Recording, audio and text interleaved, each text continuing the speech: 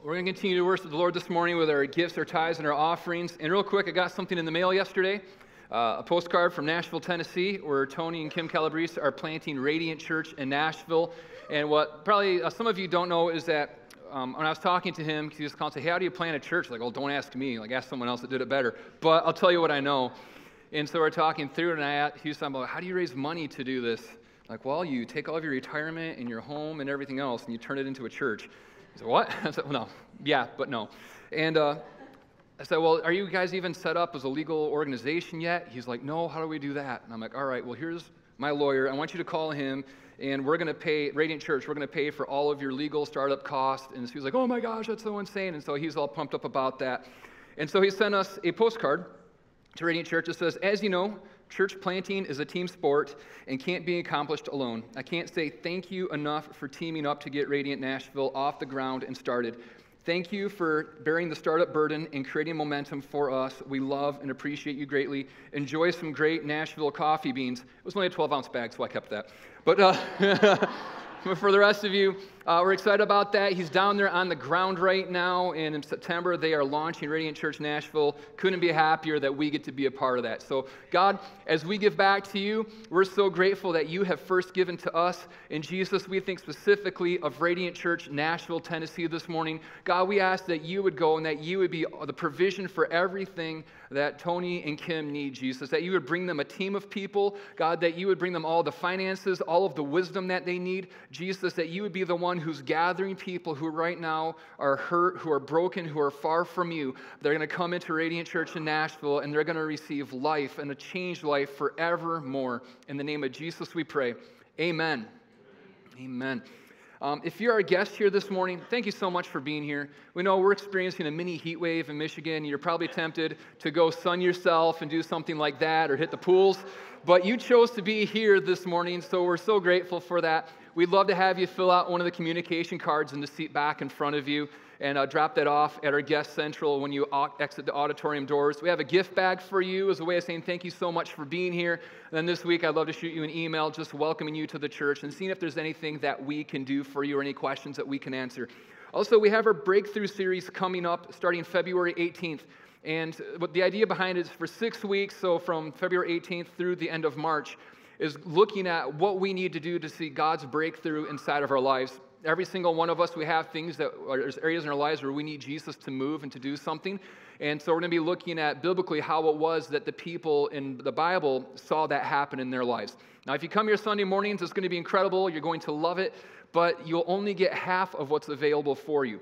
We're also going to have breakthrough groups where we'll be meeting once a week in the homes. It's this beautiful book that has daily kind of devotionals for you to go through, and then some group questions you ask. There'll be about a 15-minute video teaching that you watch in the groups, and it'll be a place where you can be sharing with other people what's going on, the breakthrough that you need to see, encourage each other, dive into Scripture together, build relationships, all of the things that really you need to live out the Christian life fully. So what we're looking for is we need about 2 or 3 more people to sign up to be host for these groups.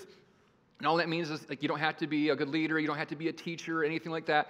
You just have to be able to open up your home once a week for about an hour and a half and then be able to hit play on a DVD player or stream the video to your TV and then give some people some water and peanuts or something, like some kind of snack. Like, that's it. It's like literally, if you can do like the plain thing and throw peanuts and water at people, you can host a breakthrough group. But you can sign up for that at radianta2.com, or you can go to our guest central area, and people there can help you get signed up. We're looking about 2-3 more hosts, and then in a couple weeks, we'll start opening up registration for everybody to be able to get in a group for the series. It's going to be incredible. And then also tonight at 6:30 p.m. right here, we have our night of worship. And I'm excited about it. Our last one that we did 2 months ago was absolutely incredible. By far my favorite service we have ever done. And it was just powerful. It was just a time to come together and encounter Jesus. And I encourage you, be there tonight. There's no childcare because we want the kids in here with us experiencing God and learning to worship. And if you're like, well, my kid might cry, that's okay. My kid's going to be crying tonight too. The baby, not the 6-year-old. Hopefully not the 6-year-old. But we just want to be together as a family seeking after Jesus. So if you can be here tonight at 6:30, you don't want to miss it. It's going to be incredibly powerful. And I really believe that you're going to walk out of it really refreshed, rejuvenated, and having encountered Jesus. If you have your Bibles with you, go ahead and turn to Revelation chapter 2. We started out this series on December 31st called 21 Days of Prayer. And the idea behind it is we don't want to just fast and pray for 21 days. And that's kind of how we typically have started the year at Radiant Church, is 21 days of prayer and fasting. But I really wanted to take 21 days to teach on prayer and fasting, why it is that we pray, why it is that we fast, what happens when we combine these two spiritual disciplines together. And I wanted us to really learn what it is, but now I want us to go and take what it is that we've been learning about and actually apply it to our lives and start to be people who pray and fast as a normal part of our Christian life. We have a problem in Western church. And one of the great things that we have now is we live in an age where you can watch world-class teachers of the Bible anywhere. You can pull out your phone and you can watch like Jack Stephen Furtick flex and walk around and like just preach the Bible like no one's business. Jimmy Evans and Robert Morris preaching. You can hear Craig Rochelle teach just incredible things. And I love that because, like all of you, I'm watching those videos every day and learning. I love it. But part of what's happened, though, is it's made it really easy for us to become connoisseurs of fine teaching. And what happens, you ever seen a wine tasting or been a part of one? You take all these vintage, wonderful, aged wines that has all this time's gone into preparing them, and you just put a little bit in your mouth, and then you spit it out. And then you taste the next one, and then you spit it. I was like the llama effect. It's like you never actually enjoy what it is. You never take it inside of you. You never allow it to change you. I guess inebriation maybe isn't the change we're looking for. Food. We're going to like food. Find food that's been prepared for you. You see the cooking shows where the contestants, they prepare this beautiful dish, and you're salivating. You're like, oh my gosh, I want to try that so bad. And what do the judges do? They take like this little tiny bite, and like, and then they just tell you how terrible it is. I mean, no, like, don't take a little bite. Like, put the whole thing in your mouth right now. But we can do the same thing with the Bible. Ooh, that verdict, that's a good word. That's so good. Oh, man, did you hear what Craig Rochelle said? That was deep. Oh, man, that was good. We take these little tiny bites, but we never swallow it. We never really ingest it. We never let it change us and who we are. We never apply it to our lives so that we become drastically different people. And this is something that's been going on for a long time. And so this is what James says to the church. He's writing to Christians like that, where we just, oh, that's a good word. I'm just collecting all of these words. And he says, but do not listen to God's word. But don't just listen to God's word. You must do what it says. Otherwise, you're only fooling yourselves. If you just hear the word of God, but don't do the word of God, then what's going to happen is you're going to think, oh, look, I learned all this stuff about prayer. I learned that prayer connects us to God. Knowing that prayer connects you to God doesn't actually connect you to God. Praying does. We learn about prayer so that we can now pray and actually connect with a God. When we learn about fasting, it's like, oh, what fasting does is it disconnects me from the world and all the strength and desires of the flesh in me, and I'm learning to put them into submission so that the desires of the Holy Spirit can reign in my life. Just knowing that doesn't actually make it so that you're disconnected from the world and the Holy Spirit's reigning and ruling in your life. You have to actually fast to start doing that. If you think that you're going to be changed just by knowledge without applying it and taking it deep inside of yourself and allowing it to produce change inside of your heart, then James says you're only fooling yourself. I don't want us to be a bunch of people that know all kinds of things about prayer and fasting, but never actually pray and fast. So here's what we're doing. For these next 21 days, I'm going to be asking you all to pray and to fast with me. Us individually, us as the church, let's pray, let's fast, and seek God together. Some of you, you've already been doing some fasting. Some people told me today is my last day of my fast because they started at the beginning of the year. That's great. Make it a part of your weekly routine. What I encourage you all to do is figure out over the next 21 days, how long are you going to fast? Are you going to fast for one day, or like one day a week? That's what I do on Thursdays, because we meet right here on Thursday nights from 8 to 9 p.m. to pray together and to worship and just call on Jesus to bring revival to our hearts, to our church, and to our city. And so I like to pray and fast all day, and it gets me ready to come and just really seek after Jesus. So Thursdays, that's just a part of my weekly routine for fasting. It's a part of the normal Christian life. I encourage you, find a day like that. It's what the early church did. They fasted every Wednesday and every Friday together. And we see what happened in the early church. It produced incredible power inside of their life and in their ministry. Maybe it's that you'll say, I'm going to fast for 3 days or 5 days or 7 days, whatever. Maybe it's I'm going to fast from sun up to sundown, or just figure out how it is that you want to fast. What type of fast are you going to do? Some people do water fast, where all I'm going to do during my period of fasting with us for a day or however long it might be is I'm just going to drink water and no other things. I'm going to beat the desires of my body into submission. Some people might say I'm going to cut out meat, or I'm only going to drink juice, or I'm going to do a Daniel fast, which is fruits and vegetables. But find something that you can fast. Pick out the kind of schedule or the flow that you want to go with on that, and then pick out some things you're going to be praying for. If we're just fasting and we're not praying, basically you're just doing a really extreme weight loss method, and that's the only benefit that you're going to get out of it. That's not why we fast. We fast that we can disconnect from the voices of the world so that we can more clearly hear the voice of God when we connect to him through prayer. So what are the things that you need to see Jesus do inside of your life? What is the change that needs to happen in your heart? What's the provision that you need? Who's the friend, family member, coworker that needs Jesus to do something miraculous in your life?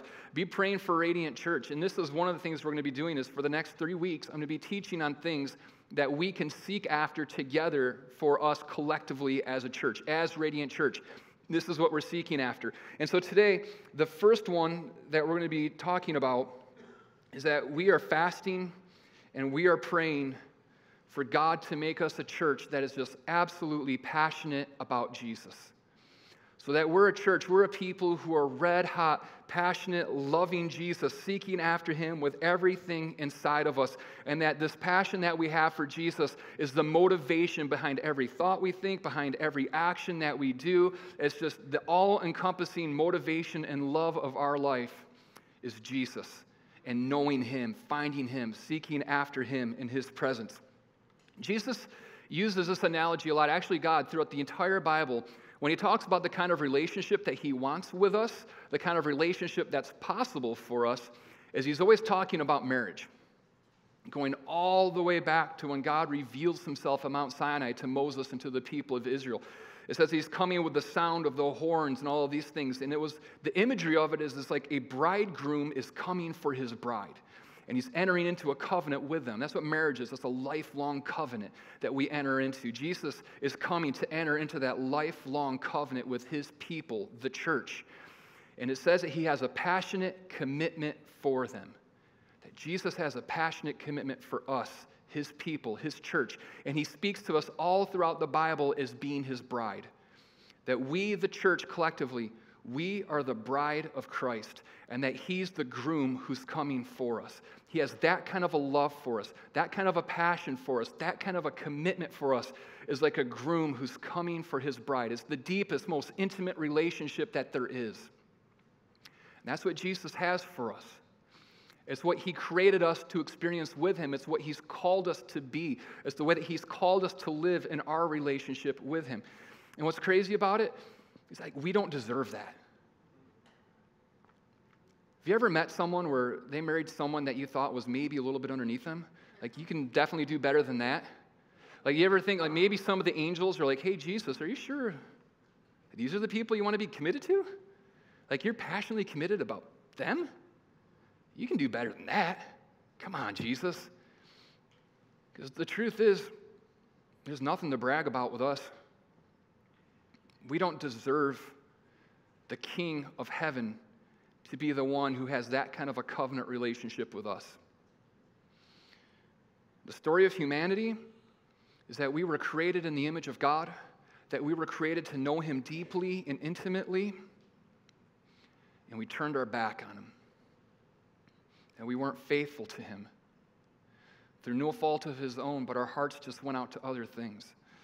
That's the story of every single one of us. We were created with a call. We were created with destiny built inside of our hearts. We were created to know Jesus, to know him deeply, to be passionately committed to him, just like he's passionately committed to us, and to walk into the fullness of all the blessings that he has for us.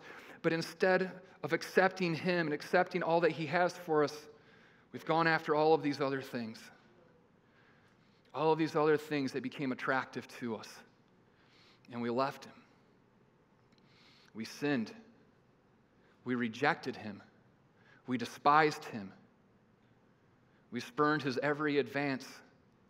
We did everything that we could to make ourselves dirty and disgusting and broken before him. We did everything that anyone ever could to make us like he should have broke off the engagement.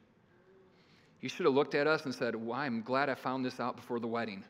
There is no way I should be married to that person. But you know what Jesus did? He didn't look at us and despise us because of our unfaithfulness. He didn't look at us and despise us because of our brokenness. He looked at us in all of our brokenness and all of our sin. Even though we'd rejected him, we'd been faithless to him. And he said, I'm still so passionately committed to you. I'm so loving towards you that it doesn't matter what it is that you've done.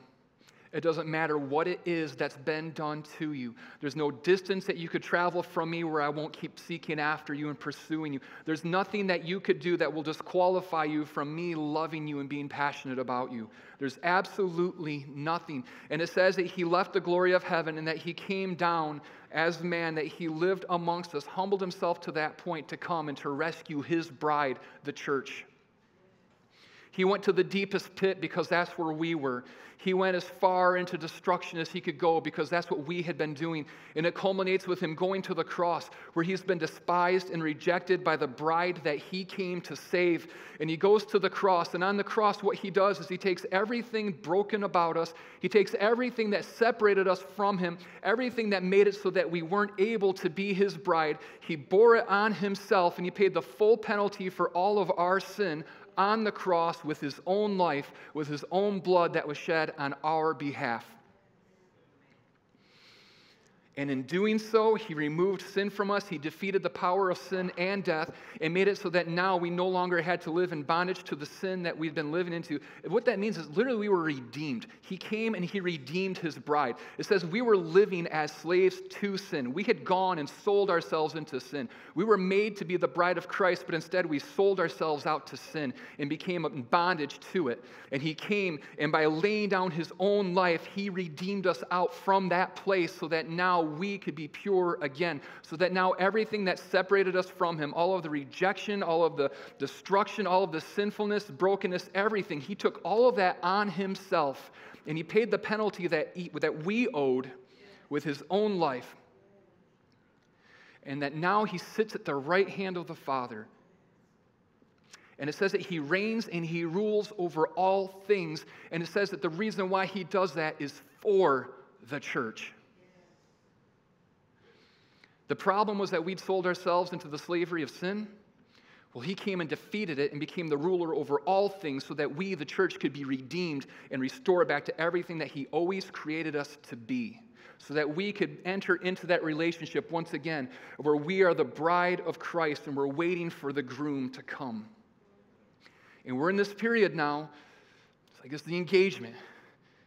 He came and he rescued us, he saved us, and now we await his return where he's coming. What we see in the book of Revelation is that the way that all of this world ends up when God finally brings the fullness of restoration to all of creation is that it says that there's this banquet feast that's prepared, the wedding feast of the Lamb, Jesus being the Lamb, and that he comes for his bride, and he's united to us forever. For all eternity, we sit at the table with our groom, and we celebrate, and we love him, and we experience the intimacy with him that we were always created to have. That's the kind of passion that Jesus has for us. That's the kind of commitment that he has for us. And it's the way that Jesus has called us as his bride to love him and to be committed to him. Jesus is coming for a bride. He's preparing us. He's making us into the bride for himself that is passionate and is committed to him as well. You know why I love Jesus so much? Is because he showed me a love that I didn't deserve. You know why my kids love me? Because I provide them with everything they need. They didn't have a choice. I was the only human around them for a while. There's nothing about us that should have made us attractive to Jesus. We just qualified ourselves again and again and again. We deserved wrath. We deserved to be broken up with. We deserved to be cast out. But he was so passionate about us that even when we were living as his enemies, even when I wanted nothing to do with him, he still wanted everything to do with me, to the point of where he died for me. And that kind of love captured my heart. That's why I love him. Jesus is looking for a church who loves him in that way, a church who's passionate about him. It's what he demands. Jesus doesn't want a marriage that is without passion in it. He's so worthy of us being passionate about him and who he is. He's worthy of that. He's deserving of us being that way. But that's not always the way that we feel towards him. It's not always the way that we behave towards him. And that's a natural part of the way that our relationships exist in the brokenness of humanity right now. If you're married or if you've had a significant other, you know what it's like when you have that like you met each other for the first time. When Ann and I met the first time, there were no sparks whatsoever. But then we met again like 4 months later. It was like she's so beautiful. Like she doesn't want anything to do with me. I'm like, oh gosh, like cut my hair. Like, I got to make myself like look good for her because I got to like reel her in and trick her. And it's like cleaning my car, trying to make myself acceptable and beautiful for her. And you know what I wanted? I just wanted to be with her. Like it wasn't like, hey, let's make these elaborate plans to hang out and go do this. It's like, no, okay, hey, you want to hang out? And that was, yeah, sure. Do you want to hang out? Yeah. Where? I don't know. Because it was just this weird puppy love that existed inside of our hearts where passion had been stirred up because I saw Anna on how beautiful she was, how wonderful she was. And like, oh my gosh, I just want to spend time with her. You know what I didn't think? I want to be really committed to her. I want to be in a really long-term committed relationship where there's no passion whatsoever, but we meet each other's needs and we provide for a family and all these. Like, that's not the plan that you have when you meet someone and fall in love. It's just, oh my gosh, I just want to be with them. We don't have to do anything. Like, what show did we watch? I don't even know. Like, her mom would always be watching these shows like, before American Pickers was out, like Worse Than American Pickers. With like swamp people and stuff, picking things. I don't know. But it was awesome because I'm just like sitting next to her and trying to be like, like, yeah, you just like, I get to be in her presence. I have passion for her. I just want to be with her. I remember one time we watched Harry Potter because I wasn't into Harry Potter at all. Still not into Harry Potter, sorry. But we were going out on a date to see the second one because it was the opening weekend. And she's like, you haven't seen the first one? And I'm like, no, they're stupid, so I don't really care. I just want to go out with you. Well, you have to see it. But there wasn't time, so she watched it in fast forward where I can't, and then she narrates it at, I think it was like 4x speed so we could get it done. That's passion. That I didn't just walk out and be like, what on earth? I didn't care because I just wanted to be with her. Now, none of you are ever going to come to me for marriage counseling again. But I had passion. It didn't matter. You know what we thought? It was like, if we could just be together. You remember that phase of the relationship? Gosh, I don't need anything else. Like, I don't care if we live in a mud hut in Antarctica without heat. As long as we're together, the only thing I need in all of this world is to be with you. I don't care about my career. I don't care about my car. I don't care about my job. I don't care about any of these things. As long as we're together, that's all we need. Then you got married. And it's like, well, I got to work more because I got to get a better house because the car broke down, so I got to get more hours in. And so it was just, all we need is each other. It's like, okay, well, I got to go do this thing real quick. But I'm going to come back, and it's like, oh, now the kids need braces. Now I got to work some more, and now the PTA meeting's over here. And it's like you're just, all of these things, and all of these other things become big pursuits to you that you're putting your time and your attention and your focus into, and what's happening? The passion that you had, all I need is you, all I want out of life is just to be here with you forever and ever and ever. I don't care if we never do anything, just be together, that's all I want. That gets neglected. It begins to fade. And a lot of couples end up having the passion die inside of their relationship. Am I still be committed to each other? I'm going to be faithful to you. We're going to raise this family together. We're going to save for retirement together. But all it is a commitment. I'm committed to my best friend, but no passion. I want commitment and passion in my marriage. That's what Jesus wants from us. He wants us to go back to that place. Jesus, you're the only thing I want. You're the only thing I need. You can have the whole world.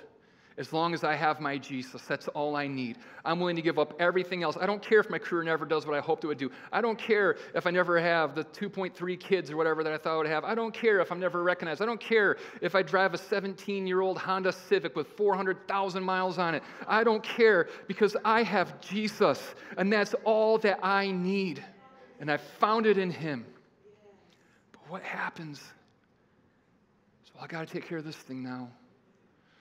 Okay, well, I got to do this one thing. I got to do this other thing over here. Before we know it, we might still be committed to Jesus,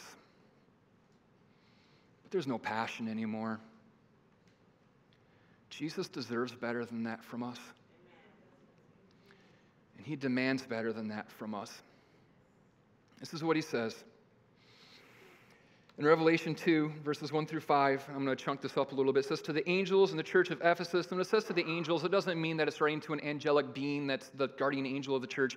What that means is it's talking about to the prevailing spirit. Like if I said, you have a real cheerful spirit about you, that means that cheerfulness is something that defines you. It's a mark of who you are. What he's saying is that he's addressing the spiritual climate of the church in Ephesus. That's what he's saying. And he says, these are the words of him who holds the 7 stars in his right hand and walks among the 7 golden lampstands.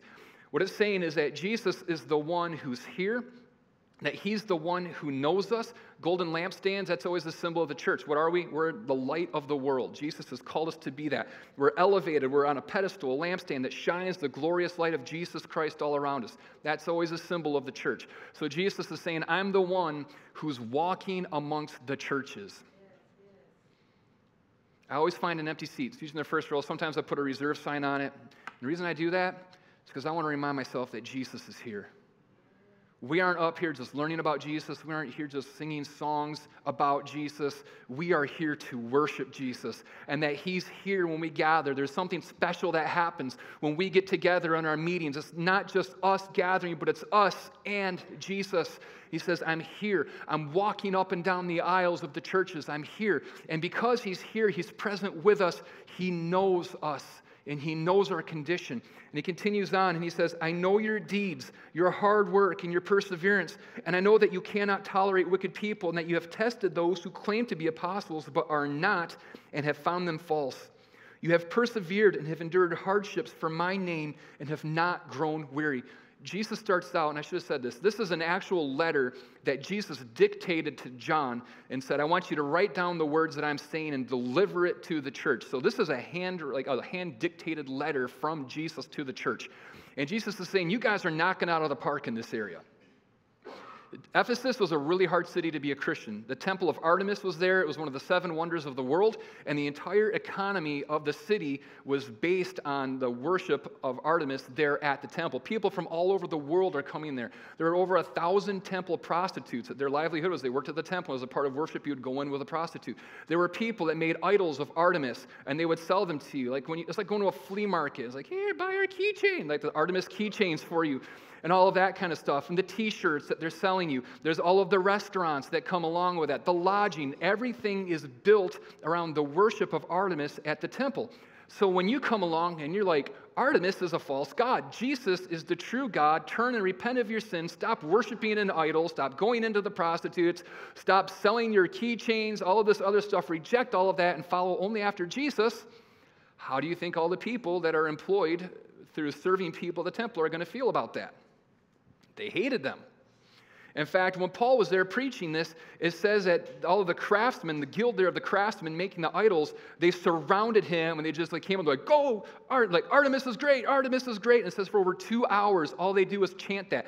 It'd be like if we found an Ohio State fan, we surround them, go blue, go blue, go blue for 2 hours. Like, dude, what the heck just happened here?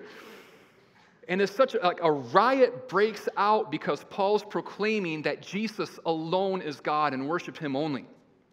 They tried to assassinate him for that. He had to have Roman guards to keep him from dying. A lot of Christians were being beat up. They were being persecuted. They were not allowed to do business inside of the city because of this. It was tough to be a Christian in Ephesus. And Jesus is saying, good job. You're persevering. You're going through hardships and trials, but you're not backing down.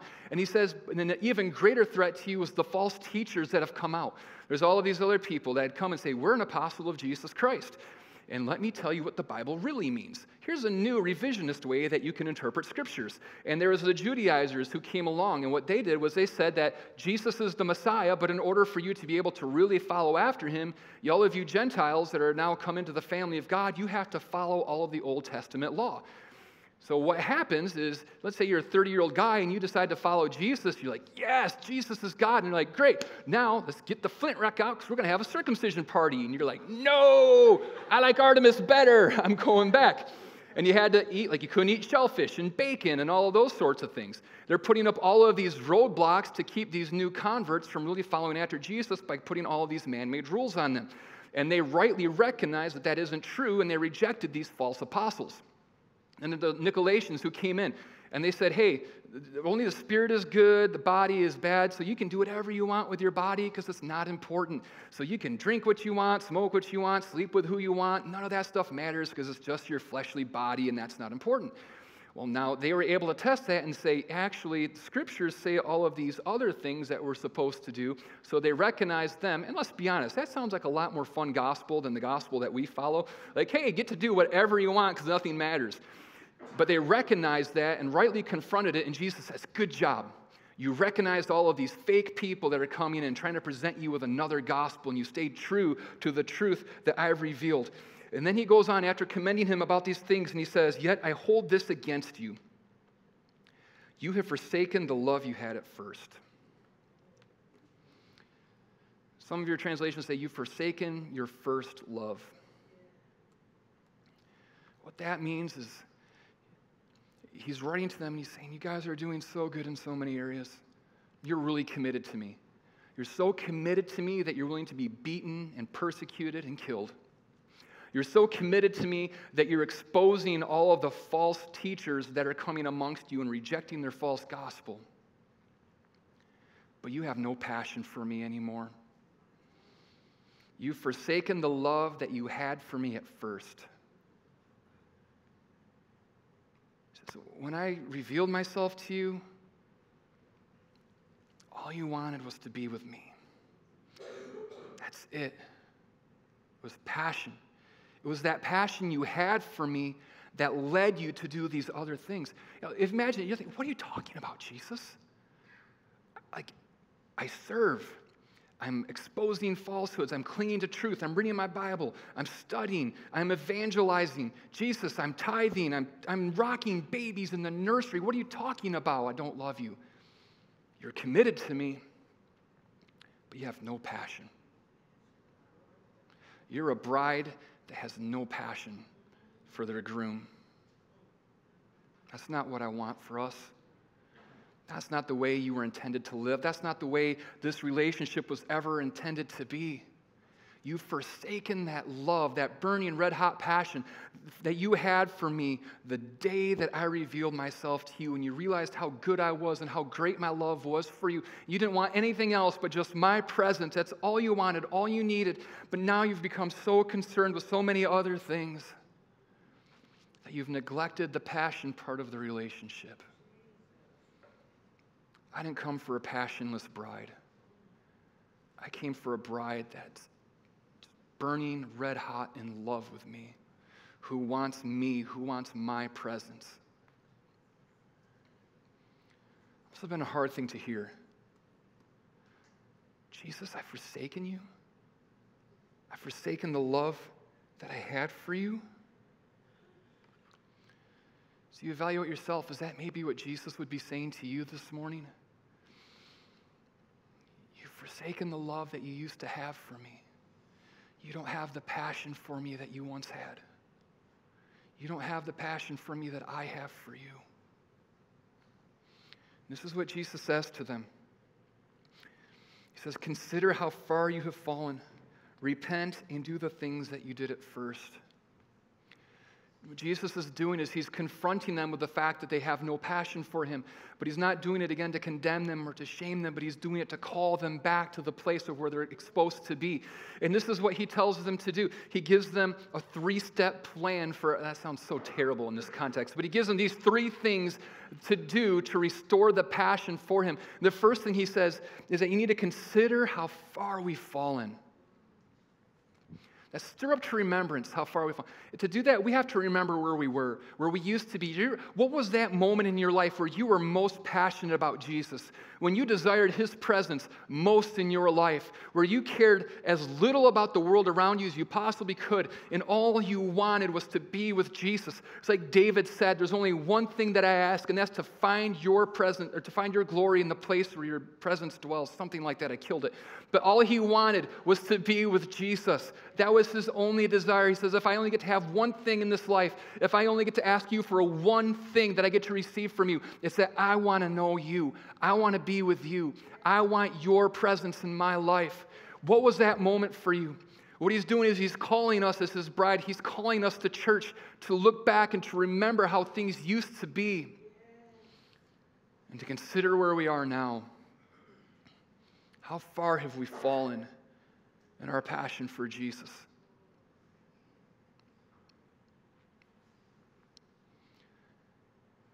That assessment of saying it's not like it used to be. I don't have the passion for him that I used to have. And then the second thing that he tells us to do is to repent. After we recognize the passion that we used to have in this new place that we've fallen to, he says, I want you to repent. It means I want you to admit it. I want you to confess it. Yeah, Jesus, I did blow it. You're worthy of so much more passion than what I have for you right now. You're the King. You're the King who came and redeemed me when I was so far from you. You're worthy of passion from me. God, forgive me of the sin of not having passion for you, of not having that passionate commitment for you like you do for me, because your value and your worth is so much greater than the worth that I could ever have. So I should be even more passionate about you than you are for me, because you're worth more than I am. And then a part of that repentance is not just saying, God, forgive me of this, but it's saying, I'm changing the way I'm going to live my life from here on out. I might have let the fire of my heart for you die down. I might have been distracted by other things. I might have allowed disappointment to creep into my heart that killed the passion that I had for you. But Jesus, from this day forward, my life is going to be about knowing you. My life is going to be about stirring up a flaming passion for you, for knowing you, for bringing glory to your name, for finding you in the place where your glory dwells, of saying everything else in the world, I don't care about it. I just want you, Jesus, and as long as I have you, as long as I know your presence in my life, as long as I know your love that you have for me and I'm expressing my love to you, that's all I need, and that's what I'm committing my life to from this day forward. God, help me. That's the repentance end of it. And then he says this, do the things we did at first. He says, you found yourself passionless. It's not like it used to be. You want to know how you get back there? You repent of it. You ask God to forgive you and to empower you once again, but go back to doing the things you used to do. In marriage, with Anna, there's been seasons in our life where passion was like, woo, and then there's been seasons where, boo. You know what I discovered in the seasons where the passion's gone, but the commitment's still there? We're not doing the things we used to do. We're not watching Harry Potter and 4X speed anymore. We're not just sitting there on the couch with our arms around each other anymore. I'm not just holding her hand while I'm walking down the street. I'm not buying her flowers like I used to. I'm not writing her cards like I used to. I'm not writing stupid songs on my guitar and singing them like I used to. I'm busy with all of these other things that I think are more important than just spending time with her. When people come to me and they say, in our marriage, there's just no passion in it anymore, we can never fall in love again, blah, blah, blah. I'm like, yeah, you can. How? Well, I know you can because you fell in love with this person before. If you fell in love with them before, you can fall in love with them again. They're the same person. Just go back to doing what we used to do. You used to go on dates more than once every 3 years. You should probably try going on a date again. You guys love going now, getting Mexican, and then just taking a walk in the park. You need to start doing that, like a lot. You need to start watching movies together again. You need to start holding hands. Like, what were the things that you were doing? What were the things that made you fall in love and have passion develop inside of your heart? Go back to doing those things. And they're like, what? And then they do it, and they're like, what? Because the passion will come back when you do the things that you used to do, when you do the things that you did at first. Jesus is saying it's the same way for us. What were you doing when you were just red hot, passionately in love with Jesus?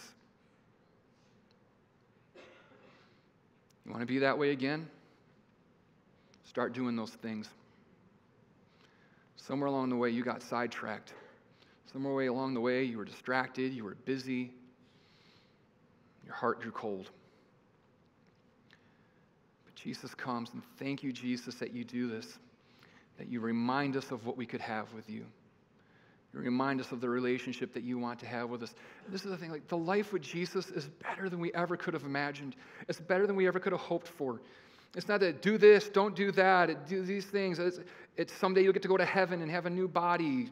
It's that I get to know Jesus here and now, deeply, intimately, that I get to experience the joy that a bride has for his groom. And I get to give the joy that a bride has for, I said it backwards. Anyways, there's joy being passed around. I get to experience that kind of a relationship with God. I wasn't created just to sit here and twiddle my thumbs and wait for the bus to heaven someday. Life stinks, but someday I get to go be with heaven. It's no, right here, right now, you can know Jesus. You can have that kind of relationship with him. It's what he created you for. It's what he wants for us. It's the kind of love that he has for you, and it's the kind of love that he calls us to have for him. You know what? We need to be committed to Jesus. There's going to be seasons where it's tough and where you have to do things that you don't want to do. And that's where the commitment comes in. But you know what fuels our commitment? Is passion. I'm committed because I have a passion for Jesus inside of my heart. Because I have a love for him that can't die, that won't go away, that he's become the focus of every waking moment of my life. Jesus said this, if you love me, you'll obey me. Do you understand what he's saying there? It's not, okay, I have to prove I love Jesus by obeying him. It's because I love him so much, now I'm going to obey him. You have to get the right order. I love you, Jesus. I experience your love. I'm receiving your love. I'm giving you love. And now because of this, I'm going to live in the way that you've called me to. The commitment that we have to serve, to give, to stand up for truth, to reject false teachings, to go to the needy and the hurting and the poor and the broken, all of these things, they have to flow out of the red-hot passion that we have for Jesus and who he is and who he's called us to be, so it becomes the delight of our life to be committed to him. That's the life we can have. It's the life that we're called to. And he says this. This is how he ends the passage. If you do not repent, I will come to you and remove your lampstand from its place. What Jesus is saying there is that if you remain a church that's without passion for me, a church with a bunch of people that have forsaken their first love, I'm not going to let it be a church anymore. I'm going to remove the church. Why would he do that? Jesus won't suffer to have a bride that doesn't love him. He will pursue us to the ends of the earth because of his great love for us. And he's always going to call us to repentance. He's always going to call us into a relationship with him. But if we aren't going to live the way that he's called us to be as a church, because these are the things I have to understand. The passion that we have for Jesus is one of the greatest forms of evangelism that there is. Have you ever met someone where you have a friend and you've never met, they just got engaged, but you've never met the fiance yet? When they tell you, I remember, it's like, if my wife was telling her friends, he's handsome. He's swole. He's a great guy. He's occasionally funny. Other people hear like, that sounds like a great guy. I want to meet this Jeremy. It makes me appealing and makes it so that other people want to meet me. That's what we do. When we have a passion for Jesus, we make other people want to know this Jesus who we've fallen in love with. Have you ever met someone else like, yeah, I just got engaged. Oh, what's he like? I mean, it's all right. guess. So you're going out with other guys? Yeah. What? Like you're hanging out with other guys? Didn't you just get engaged? Yeah. Yeah, I don't know. I don't know if it's really going to work out. Or if they told you, oh yeah, he only beats me when he's drunk. Great guy though. Like you would hate this guy. The way that we love Jesus or the way that we're dead is either going to make Jesus so beautiful and so attractive to others so that we become a candle on a lampstand that shines light and beauty into the world around us to all of those who are captives of sin and of darkness, so they see the dawning of their light and they want the freedom and the life and the salvation and the love that only Jesus can give them. Or the light of our candle goes out, there goes our passion. And we're not able to model and to demonstrate the beauty of Jesus to the world around us. Jesus won't let a church like that exist.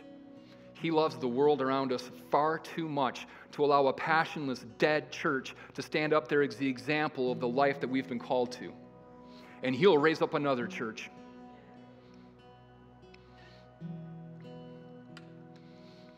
We're not going to let that happen to Radiant. We will never let this church be removed because we forsook our love of Jesus.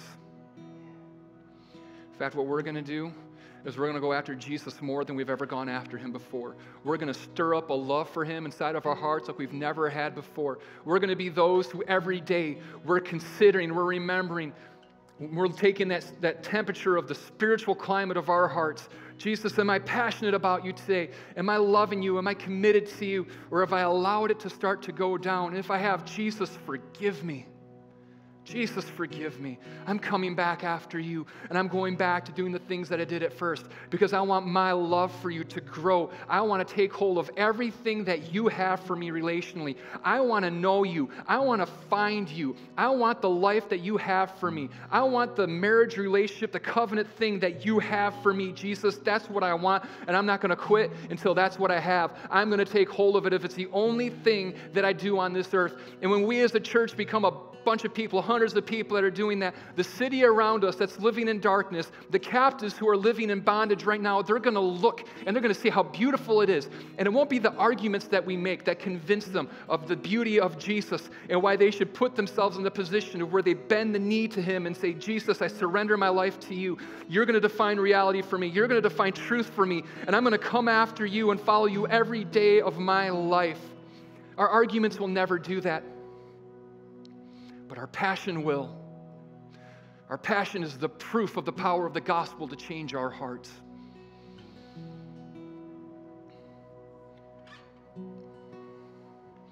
When people come in here and they take their seat and they see that we love Jesus, and it comes out in everything we do, from the way we pray to the way we worship to the way that we care for the poor and the needy amongst us and the way that our hearts go out to them. This God is real. It says that Jesus sits inhabited in the praises of his people. He inhabits our praises. He sits enthroned on our praises. That he walks amongst the churches. People come in here and experience our hearts on fire and the power of God combined. That's where chains are going to be broken. That's where blind eyes are going to be opened. That's where hearts are going to be set free. Would you stand with me this morning?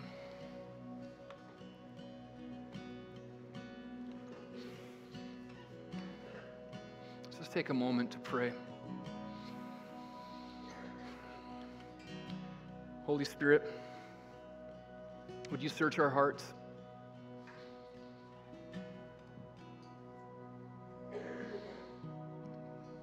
Jesus, what would you say to us?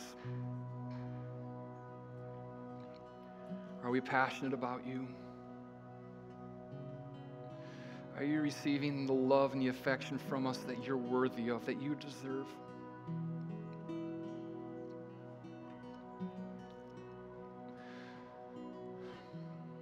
If right now you know that Jesus is calling you to more passion for him, you want to enter into that kind of relationship with him that he's called you to, that he's made available on the cross, now's the time to repent. God, forgive me. I'm so sorry. From this day forward, I'm coming after you. From this day forward, I'm recommitting to living with great passion for you in my life, to wanting you and to desiring you more than anything else, to finding my joy and my peace and my contentment in you and in your presence. All the other things that were the distractions that my heart went out to, instead, God, forgive me. I'm turning away from those things. I'm coming after you.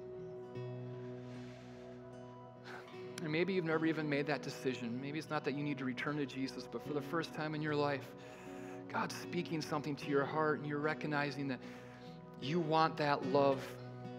You're recognizing that your own sinfulness might have separated you from God. But this morning, He's calling you to repent, to be forgiven, to bend your knee to Him, to allow Him to be the one who leads your life, the one who you're going to follow after. And in doing so, take hold of this beautiful love that He has for you. That's all it is.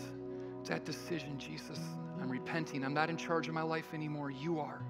I'm coming after you because the love that I found in you, the love that you offer is greater than anything else in this world. And then it's returning back to the things we did at first. Well, here's the beautiful thing. It says that the Holy Spirit, who we all received when we put our faith in Jesus, says that He's the one who gives us the will and the ability to live a life that's pleasing to God. So this is how I know that you can live with passion in your relationship with Jesus. Because we know it's God's will for you. So the Holy Spirit can stir up that will and that desire in your heart. Holy Spirit, would you do that? Would you come? Would you stir up a desire in all of our hearts for more of you, Jesus, to come after you and to find everything that you have for us? And it also says that the Holy Spirit gives us the ability to then live out that life. How do I know that we can have that life with Jesus? Because the Holy Spirit makes it possible. He has the power to do that inside of us. Maybe at the point where you don't even know how to stir up passion in your heart for Jesus again.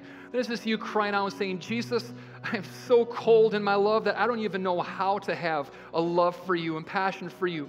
That's Jesus, forgive me. Holy Spirit, would you birth that inside of me? Would you birth that will inside of my heart? And by your power, would you see it through to completion? And commit to going back to the first things, to seeking after Jesus in Scripture, to seeking after Him in worship and in prayer, to seeking after Him and serving, to seeking after Him and doing all of these things, not just because you're committed to Him, but it's a commitment that flows from the passion that you have for Him. Spend time in the presence of your groom. Jesus and Radiant Church, set our hearts on fire. God, in our city, would you set hearts on fire? God, out of every street in our city, every home, every housing complex, Jesus, would you be stirring up hearts and gathering a people into your family to be your bride? And God, would you purify us? Would you make us pure and spotless without wrinkle and blemish the way that you created us to be and that you made possible on the cross? Jesus, our lives for you, our hearts for you, Jesus, that you would be the burning, all-consuming, encompassing desire of our life. Stir it up in us, we pray. In the name of Jesus, amen. Amen. I'm going to have my prayer partners come forward, and they're just going to be in the front and the outside here. If there's anything we can pray with you about, we see Jesus do miracles every week. Maybe you need some more prayer for passion in your life. Come, let us pray for you. Maybe you need wisdom for a decision. Maybe there's some sickness in your body. You need healing. Maybe it's a reconciliation of a relationship. Whatever it is, come, let us pray for you. It's what the saints, the church has been doing for 2,000 years. It's the normal part of the Christian life. Remember, think about your fasting and prayer, about what you're going to start, kind of fast you're going to do, how you're going to be praying, what you're going to be praying and believing for. Be praying this week heavily for our church, that we would be filled with passion for Jesus as individuals, but also collectively as Radiant Church. And I encourage you, come out tonight. You want to stir up that passion for Jesus? I really believe that tonight that God's going to do something special to stir up our hearts, that we're going to encounter Him in a new way, that we're going to just enjoy the presence of the one who loves us, and that we're going to have an opportunity to cast our love back to Him. 6:30 right here tonight. If not, We'll see you Thursday nights, 8 to 9 to pray here, and Sunday morning, 9 and 11. Man, let's seek after Jesus. This year, 2018, we're going after everything he has for us. In the name of Jesus. God bless. See you soon.